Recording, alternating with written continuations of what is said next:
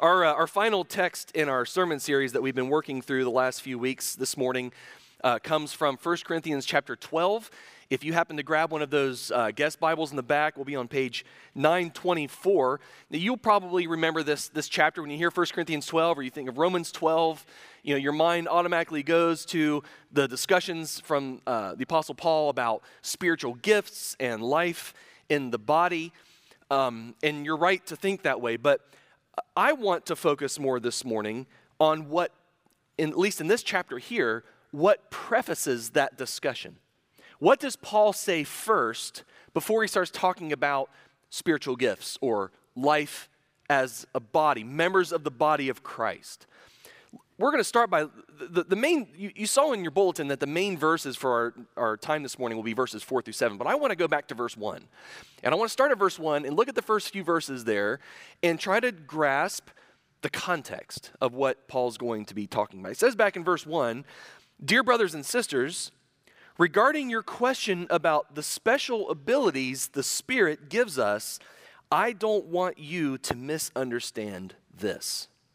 What's he talking about? Well, in order to grasp what Paul's referring to here and what he's going to launch into here in a moment and why, it's helpful to note the context that the people of Corinth had come out of. What was the religious situation in which they found themselves when the gospel came to them? They were pagans.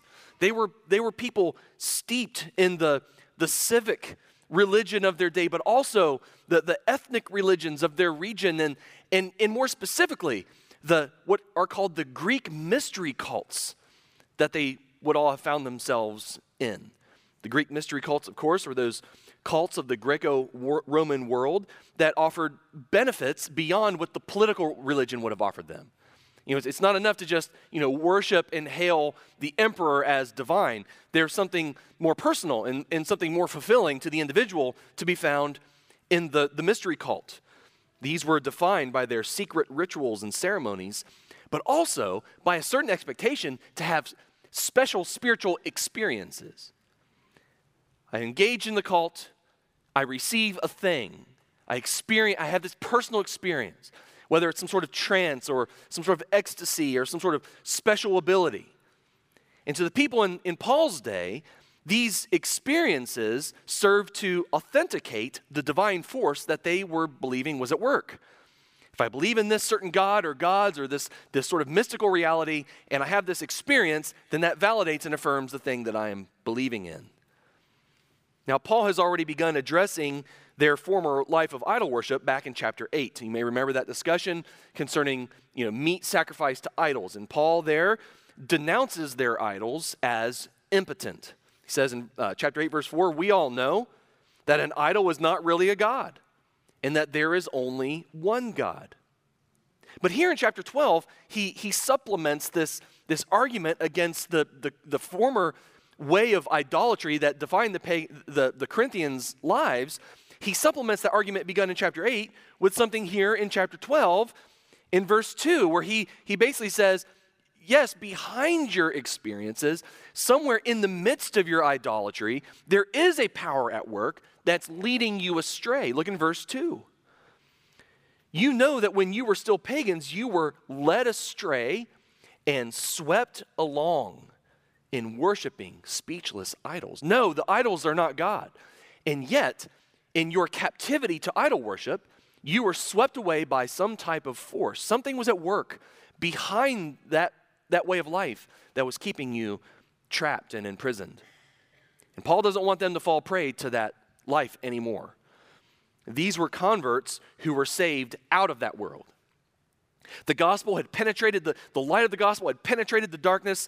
They experienced real transformation from the inside out. They were saved from their sins, not just from the consequences of their sins, but from the power of their sins, the grip that sin had upon their lives. They were saved out of that darkness into the marvelous light, and Paul wants them to not let their past idolatry and their pagan experience of religion or mysticism to flavor or influence or define their life in Christ.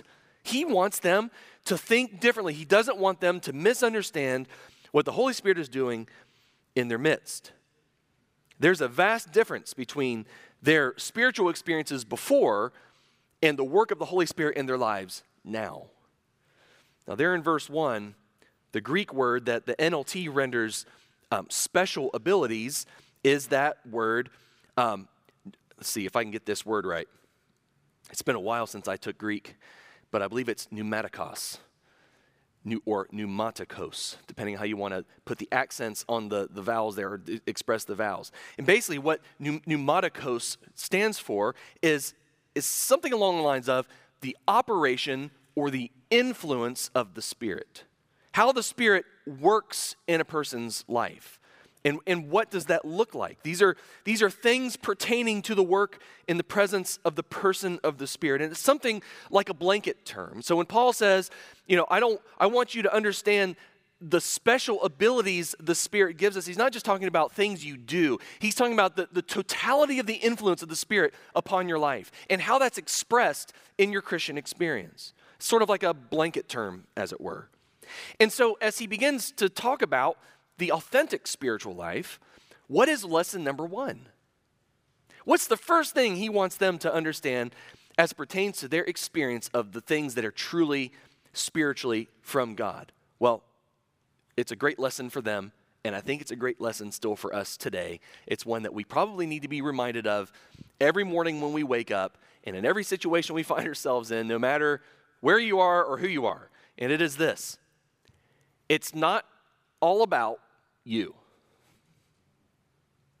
It's not all about you. I know, Laura, that's shocking and disappointing to you. But it's not all about you. Look at verse 3. He says, I want you to know that no one speaking by the Spirit of God will curse Jesus, and no one can say Jesus is Lord except by the Holy Spirit. So as I'm reading that verse, and I know we've gone to that verse for other reasons at times, but as I'm trying to read that verse within the broader context of what Paul's trying to say and what he's talking about and who he's talking to, it seems to me that rule number 1, the rule that governs all the rest of what he's about to say about life in the Spirit, true spirituality, is that the result of the Holy Spirit's influence upon a person's life is always the honor and glory of Jesus.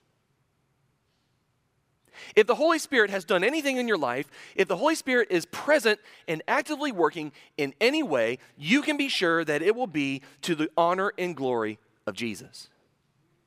We know from all throughout the New Testament, especially in the Gospels, and most especially in the Upper Room Discourse in John, which if you were in Bible study a number of months ago, or if you've been in any of the services this year, you know that we spent a whole bunch of time in John. It's sort of been the year of John, and that wasn't even really planned. It just kind of happened.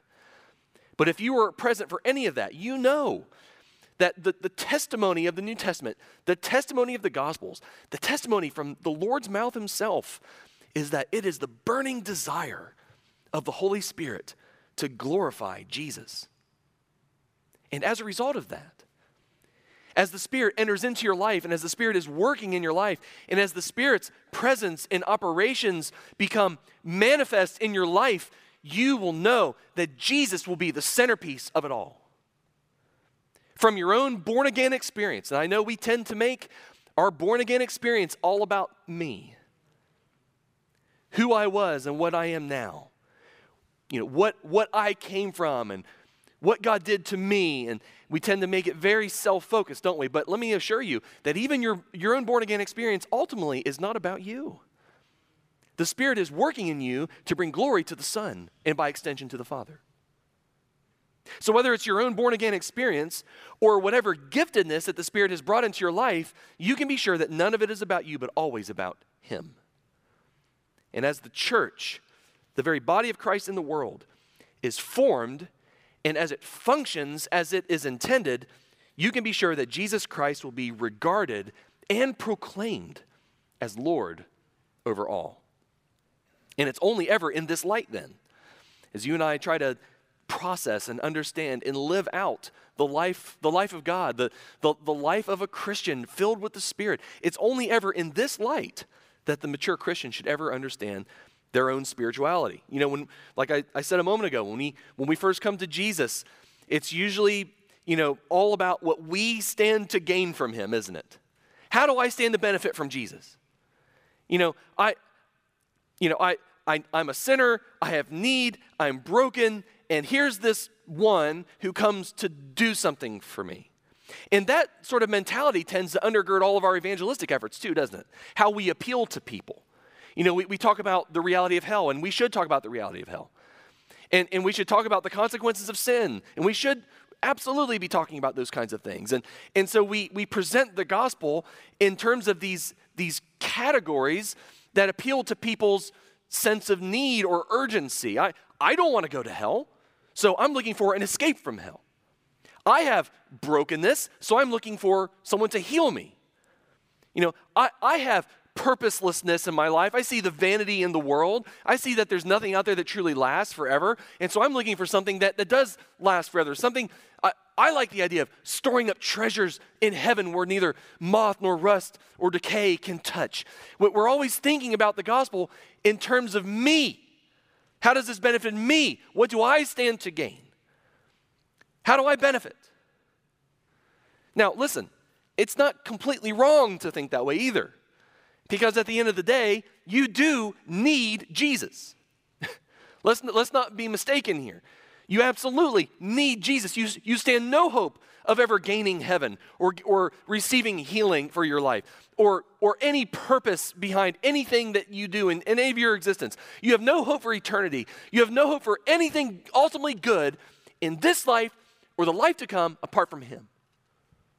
So let's not be mistaken. You absolutely need Jesus. The world needs Jesus. The world needs what only He can supply. And it is true, in Jesus, we get a lot. So let's not pretend those things aren't a reality. Absolutely. And let's also not forget that sinful people, before they come to Christ, are intrinsically self-centered. And so it makes sense that we want to meet them where they are with the gospel. Let me show you how the gospel meets your felt needs, or the gospel exceeds your sense of what is important in life or what is good for you. It's okay at some level to meet them there. And that's what we should do. But don't miss the fact that the work, the sanctifying, maturing work of the Holy Spirit in the believer's life is to somehow move us from a me focus to a Jesus focus. And too many Christians wallow around in their sense of spirituality thinking it's all about them. And they resist the Spirit's work in their life to bring them to a place where they will die to themselves. They'll say, it's not about me. It's not about my will. It's not about what I want. That if there's a throne at the center of my heart, it's not for me to occupy with Jesus by my side serving all of my needs. And let me tell you, I know for a fact there are some of you here this morning, that is your Christian experience right now. You have not let Jesus reign at the heart of your life. You want His benefits. You want what He can do for you. You want the get out of jail or get out of hell free card. And whenever something's broken in your life, you're looking for Him to fix it. And those are all fine. But at the end of the day, He's not just your Savior, He is your Lord. And you will never experience the fullness of the Spirit's influence or operation in your life until you say yes to absolute surrender to Him. You say, Lord, have all of me, not just the part of me that's easy or convenient or gets me something in the sight of my peers. Lord, take all of my life, what people see and what people don't see. The good and the bad, the hard and the easy. Take it all. Be the Lord on the throne of my heart. Be king. Be the sovereign. Be that great word we get from the Greek that we see in the Gospels. Be the despot over me.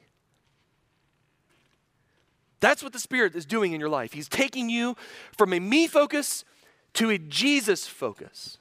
And as we think about our spirituality, our testimony, what God is doing in my life, the gifts that He's given me, the abilities that I have, the things that I do, my service, my ministry, whatever my, me in there, at the end of the day, none of that is about you at all.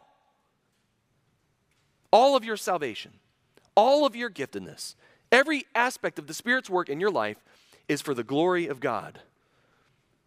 You belong to a body, His body. which is always the context for spiritual gifts. Isn't that interesting? That there's never a discussion about gifts in the abstract or in the individual. It's always within the context of the corporate. Because even the things that God has enabled you to do are not to be done for yourself. They're to be done for Him and for others. Always. The Greek mystery cults were all about individual, personal fulfillment. I want an experience. I need the gods to do something. I want to have this whatever. It is absolutely a me over we religion. But listen, anytime that's the cry of a person's heart, that is a false spirituality. That is nothing that the Holy Spirit of God will ever produce in a person's life. The genuine work of the Spirit will always take a heart that's warped and curved in on itself and turn it outward. Every time. That's always the Spirit's work. That is true, genuine spirituality. That is the authentic mark of the Spirit's presence upon your life. When one's heart is curved out towards Christ and His people. It is the Christ-centered community. That definition within our own vision statement of who we are. We are what? A Christ-centered community. That is what the church is. It's not just a community. And it's not just individuals who are Christ-centered. It is a Christ-centered community, and it is there, in the Christ-centered community. That is the venue where true spirituality is worked out. It is there, not just in your own individual life or for your own individual life, but in the body where the lordship of Christ is demonstrated to all the world. So if all that is true, and that was all prefaced, by the way, and if you're like me, you're watching the clock and you're like, my goodness, he took 15 minutes for preface. What is the rest of the sermon going to be like?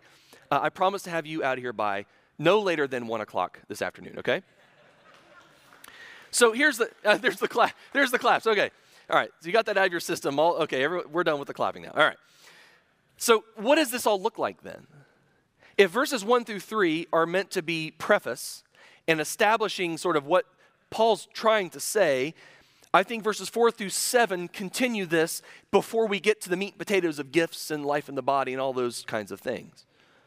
What does this look like? If the Holy Spirit is moving us from self-focus to Jesus-focus, and if it's not all about me, but all about Him, and if the local church is the venue where all these things happen, well, how? And that brings us to our text. Look in your Bibles, 1 Corinthians chapter 12. I'm going to read verses 4 through 6. We'll get to 7 here in just a bit. But 4 through 6, listen to this. Paul says this. There are different kinds of spiritual gifts, but the same Spirit is the source of them all. There are different kinds of service, but we serve the same Lord. God works in different ways, but it is the same God who does the work in all of us. Now, the first thing I want you to note there is the beautiful interplay of unity and diversity. In each of those verses, you see the word different. And the point is, there's all manner of different expressions of the Spirit's presence and activity in and through His people. And yet, the same Lord, the same Spirit, the same God in them all. Did you notice the little call out to the Trinity there? That wasn't unintentional. If you look in the Greek, it is literally pneuma, Spirit, kurios, Lord, theos, God. Spirit, Lord, God. Spirit, Son, Father. The triune God is being referenced here as He's talking about unity and diversity. And that's appropriate because God Himself is a being of unity and diversity. Within the one God, there is a diversity of persons. It is persons in communion. And as such, the expression of such a God in the world will have rich variety. Yes, it all comes from Him. It is all about Him. It is all for Him. And yet, how it is expressed takes on many different shapes and colors and sizes. There's no one-size-fits-all expression of Christian spirituality. It all comes from Him, and it all has the purpose, by the way, of unifying His people. So there's already a theological foundation for any discussion about spiritual gifts or life in the body to come. Yes, you are all members of one body. Unity, diversity. Remember last week, and we were talking about 1 Peter 4:10, where Peter says that God's grace has many colors, and so all the ways that he works within the church is many colored. And you see, it's because of that when I think about the discussions about, whether Christians should attend a church or whether, we should embrace what's called a house church model, it is here where I think I have the biggest problem with what has been deemed the house church model of Christianity. Now, I'm not suggesting for a second that there's a problem with house church model in places in the world where that's the only way to meet as Christians. And certainly there are places in the world where that is true. And we have to be sensitive to that, and we should be in prayer for our brothers and sisters around the world who don't have the luxury of meeting in a beautiful worship space like this. We are spoiled beyond comprehension if we really think about it. That we have the ability and the opportunity to freely come here. I was walking down the hallway yesterday, and there's a sign up on the wall. You would miss it if you didn't see it. And it said something like, thank God for salvation, but thank the army for the freedom to worship. And I thought, there's something about that, right? We're grateful that there are people in the world who are there to defend freedom. And we honor that and give thanks to that, because there's so many places in the world where that's not true. And so I would never for a second want to malign anyone for that matter, but especially people who, that's the only way that they can meet as Christian is to be in places where, they can't be in a public gathering, so they meet in their homes. I'm talking about the type of house church Christianity that essentially shuns this. The larger corporate life of the church in favor of, a handful of people meeting in the comforts of our living room. Oftentimes, people who favor that model do so to the detriment of this rich variety of the Spirit's expression in our lives that Paul's talking about. How so? Well, because the tendency that I've seen, and again, this is not meant to be a blanket statement for everybody, but the tendency seems to be that those who favor that tend to surround themselves with people just like themselves. They have their friend group. They have people who look like them, who talk like them, who think like them, who have the same tastes and preferences as them. They're the easy people to get along, and so we surround ourselves with that group. It's comfortable. It's convenient. Now, that would never be anyone's stated intentions, and I'm sure many people that embrace this model, think they have good intentions, and maybe they do. I don't know anyone's heart, and I'm not trying to judge anybody. I'm just assessing things as best as I can see them in light of the Scriptures. But not only do people embrace this model at the detriment of the variety of the Spirit's work, but sometimes I think it's as an escape from the variety. It's just hard to share space and ministry and activities with people that are different than I am. People who articulate their faith differently than I do, or claim a different experience with the Holy Spirit than I have, or prefer different colors on the wall. I mean, fill in the blank. It's hard to get along with the others sometimes. It's hard to see eye to eye with them. It's hard to work side by side. It's hard to get along. But I think somewhere in here, Paul is telling us that it is in the communion of the diverse where we best see the Holy Spirit's manifestation of grace. We see the rich variety of color of God's grace in the larger corporate life of the church. And there's something missed when we forsake that. Is there a time and a place for a house church model of church life? Absolutely. But never if it's an escape from diversity.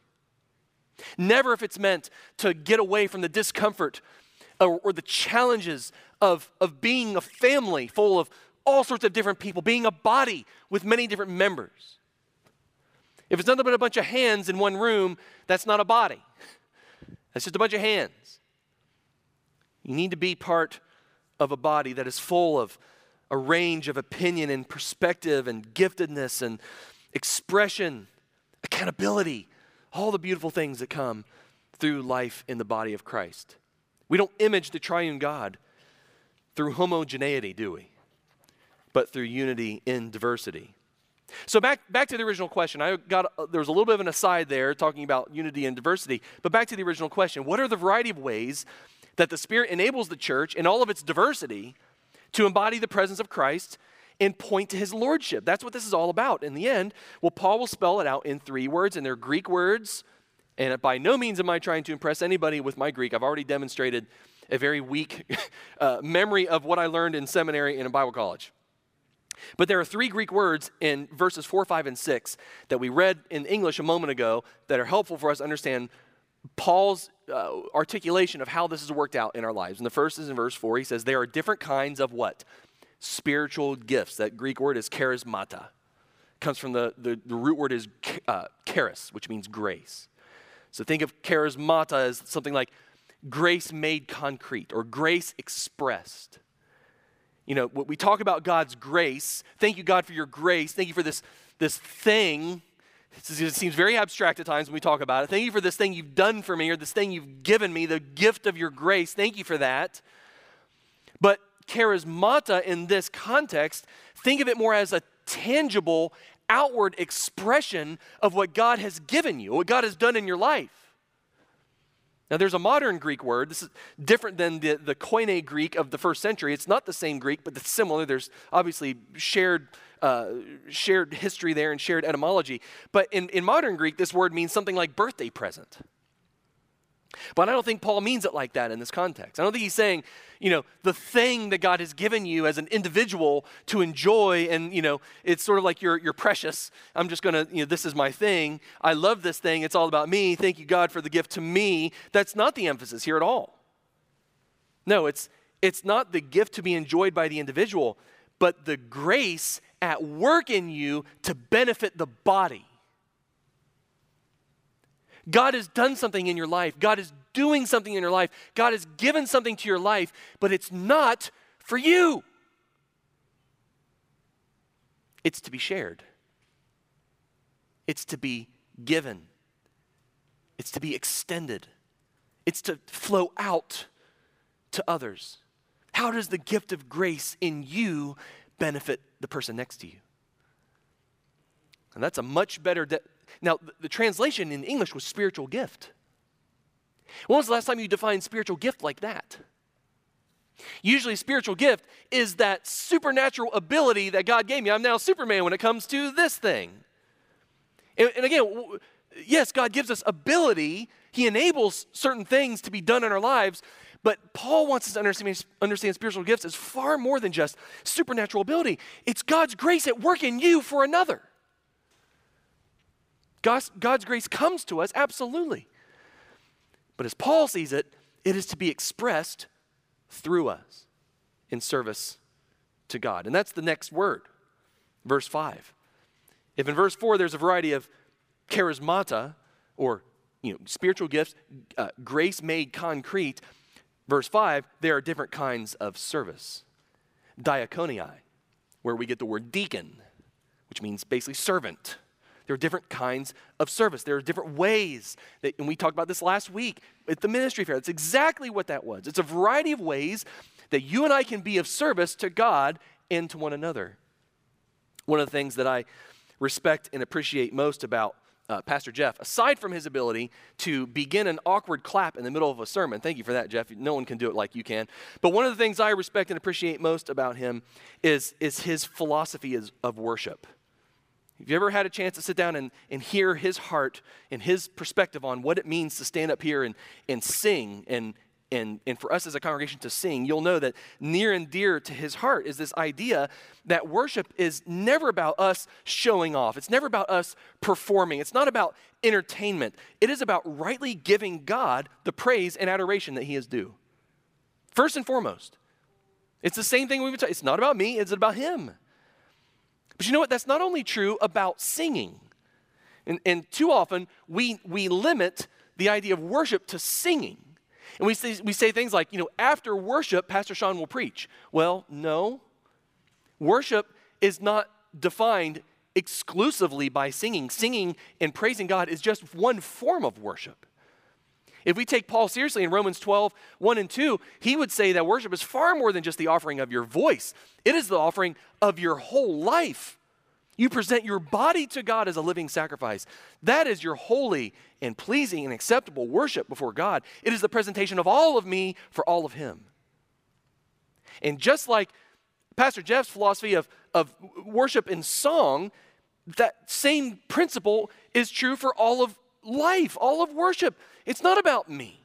It is about him. And the church is not the venue for you to show off your abilities and talents. Nothing makes me more uncomfortable than when someone is up here, and thank God I don't want to say never happens because we're not perfect, but I'm struggling to think of a time that it does happen. It almost never happens when someone is up front and they're doing something to bring attention to themselves. Man, nothing is more uncomfortable to me than that. That is not worship. That is not leading. That is purely and totally self-aggrandizement. I want the spotlight on me. I want people to hear how good I can sing or how witty and eloquent I can be, or how funny I am, whatever it is, the things that we do to get accolades from others. That is not worship, folks. The church is not the venue for you and me to showcase our abilities, but to use what the Spirit is doing in our lives, what the Spirit has gifted us with, the ways the Spirit is manifesting his life in and through us in service to God and one another. That is what the church is for. Why did God call me to speak up here on Sundays? However good or bad it may be from week to week. Well, it's not for me to earn a paycheck, although I'm very grateful for compensation, thank you. It's not so that I can get clicks on social media, and I'm glad that's not the case because I don't get very many of those. And it's not so that I can somehow build a reputation or a brand. No, God called me here to do this week after week after tiresome week to build up you. And the second that I miss that or deviate from that by 1 degree, I miss what God has called me to be and do. It's never about the pastor. And I urge you to resist any form of pastor idolatry that might be in your life. What a beautiful thing to say on the pastor's birthday.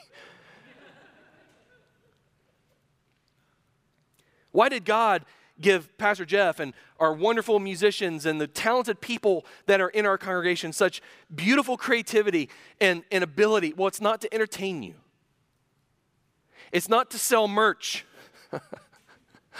but to draw people into the worship of God, the right worship of God.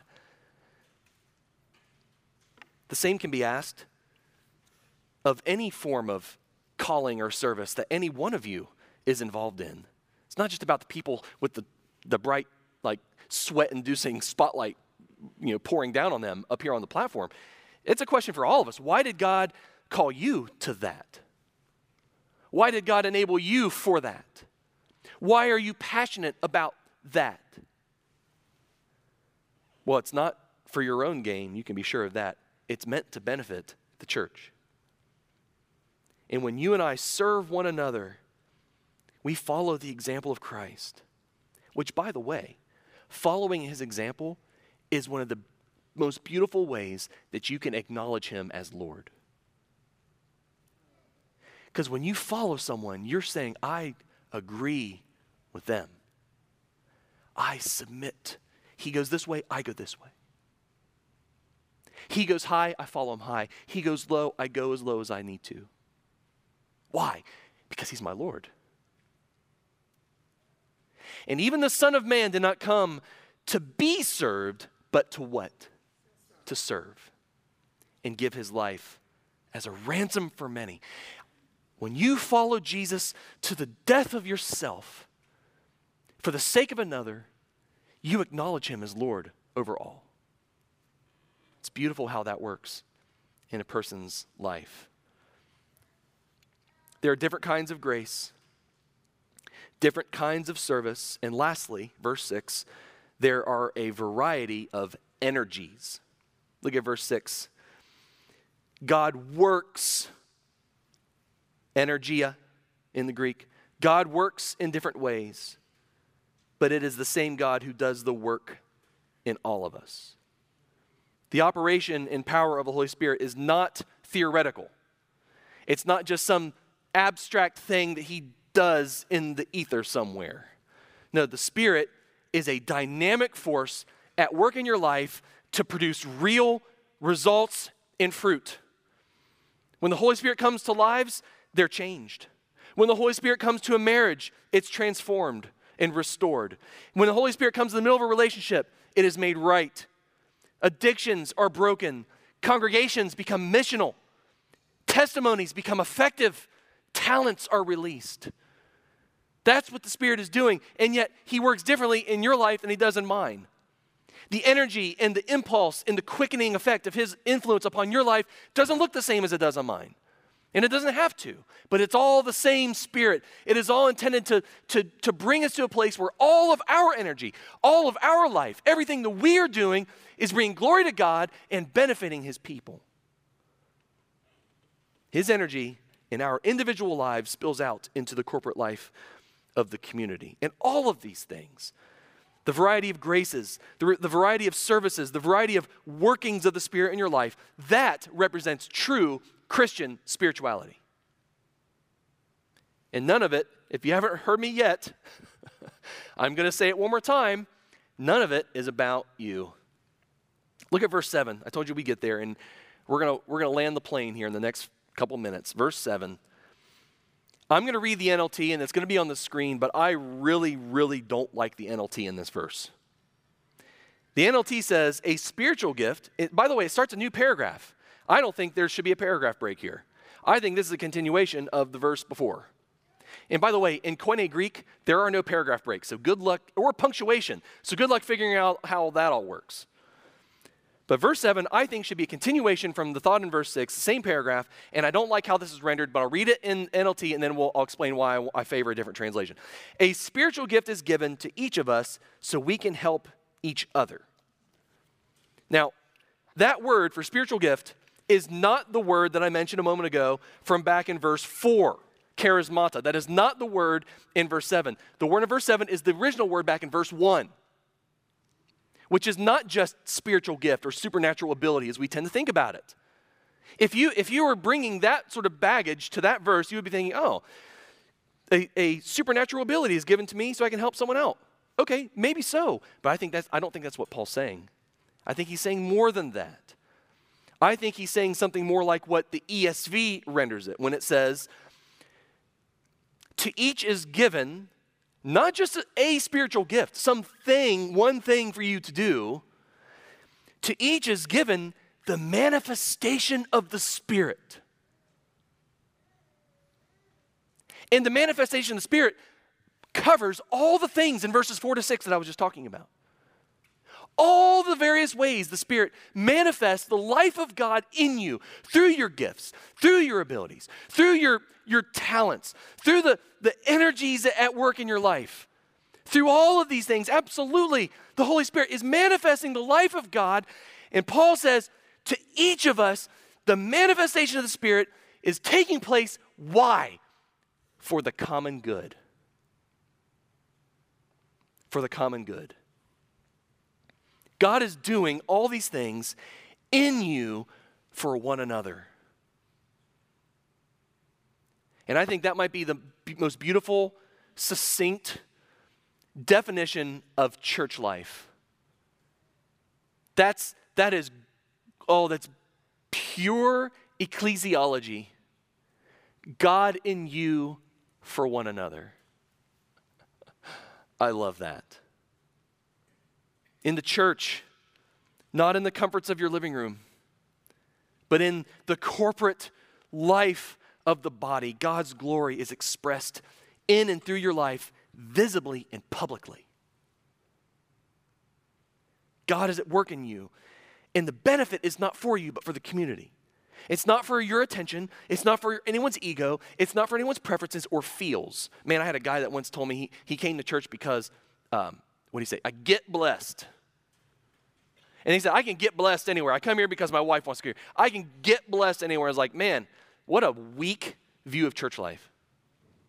You're just here to get blessed. No, this isn't God's secret society. This isn't God's mystery cult, where everything is about your own personal experience of fulfillment. Oh, I come here to get the feels. I like singing that song because I like that song. Man, I got chills at that one point. That's not what this is. No, Paul's saying together, you and I are the embodiment of God in this world. And the only true authentication of genuine Christian experience is when the Holy Spirit glorifies Jesus as Lord through your life as part of the body. That's how you know you know. When God is in you for his glory and for his people. And anything that dismisses that corporate focus of Christian spiritual life is a perversion of it. Whether it's someone on this end who's being self-centered and showing off and drawing attention to themselves or seeking their own gain, or whether it's someone on the other end of the spectrum who's concealing the Spirit's operation and influence in their life by hiding their talent in the ground, or whether it's the one that shows up and says, it's all about me, or the one who says church doesn't really matter, all that matters is me and Jesus. None of that, friends, is of the Holy Spirit of God.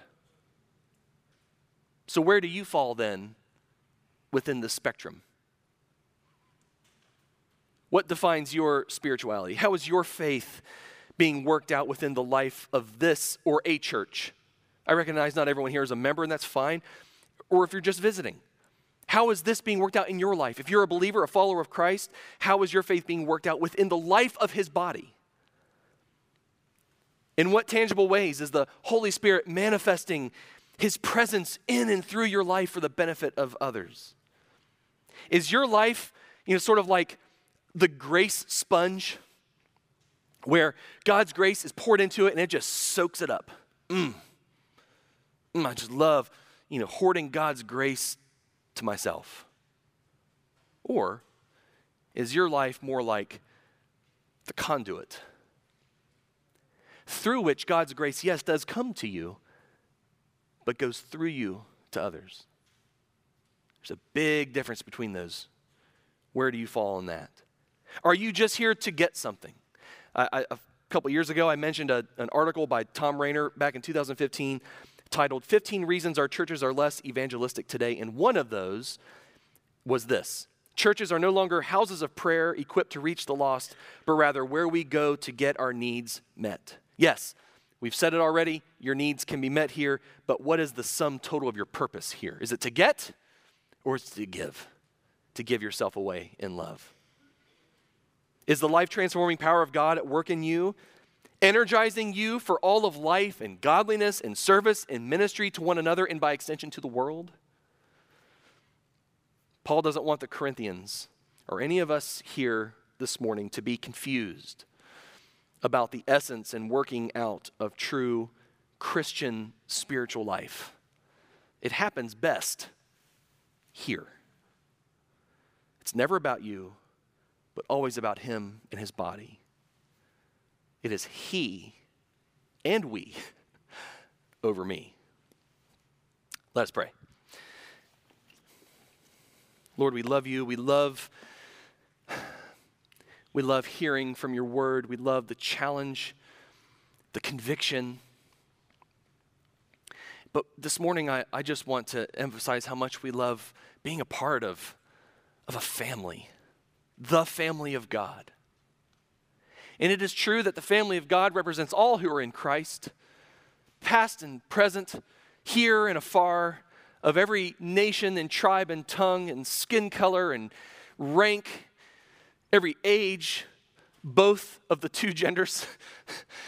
Lord, all who are in Christ are a part of the body of Christ. And yet, the local church is where we experience that universal reality in a concrete, tangible, enfleshed, personal, interpersonal way.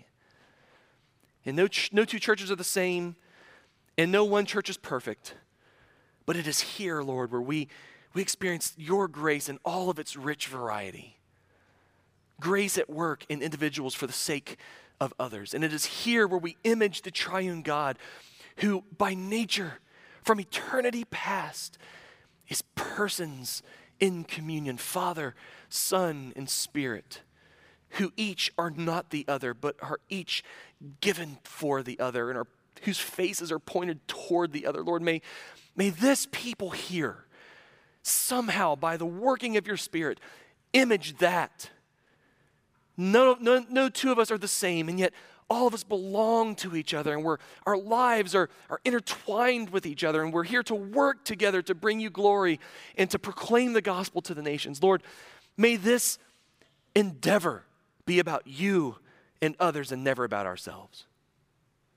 May we come to a place where we die to I.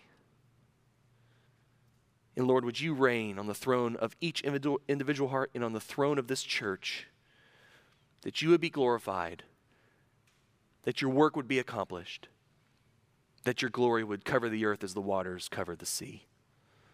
Thank you for this time, for this season, this last month we've had to think about the nature and value of church life. Lord, may each of us be that much more determined to commit ourselves to your work here, to express the Spirit's work in us within the context of your people. Lord, may it be true for us all, we pray.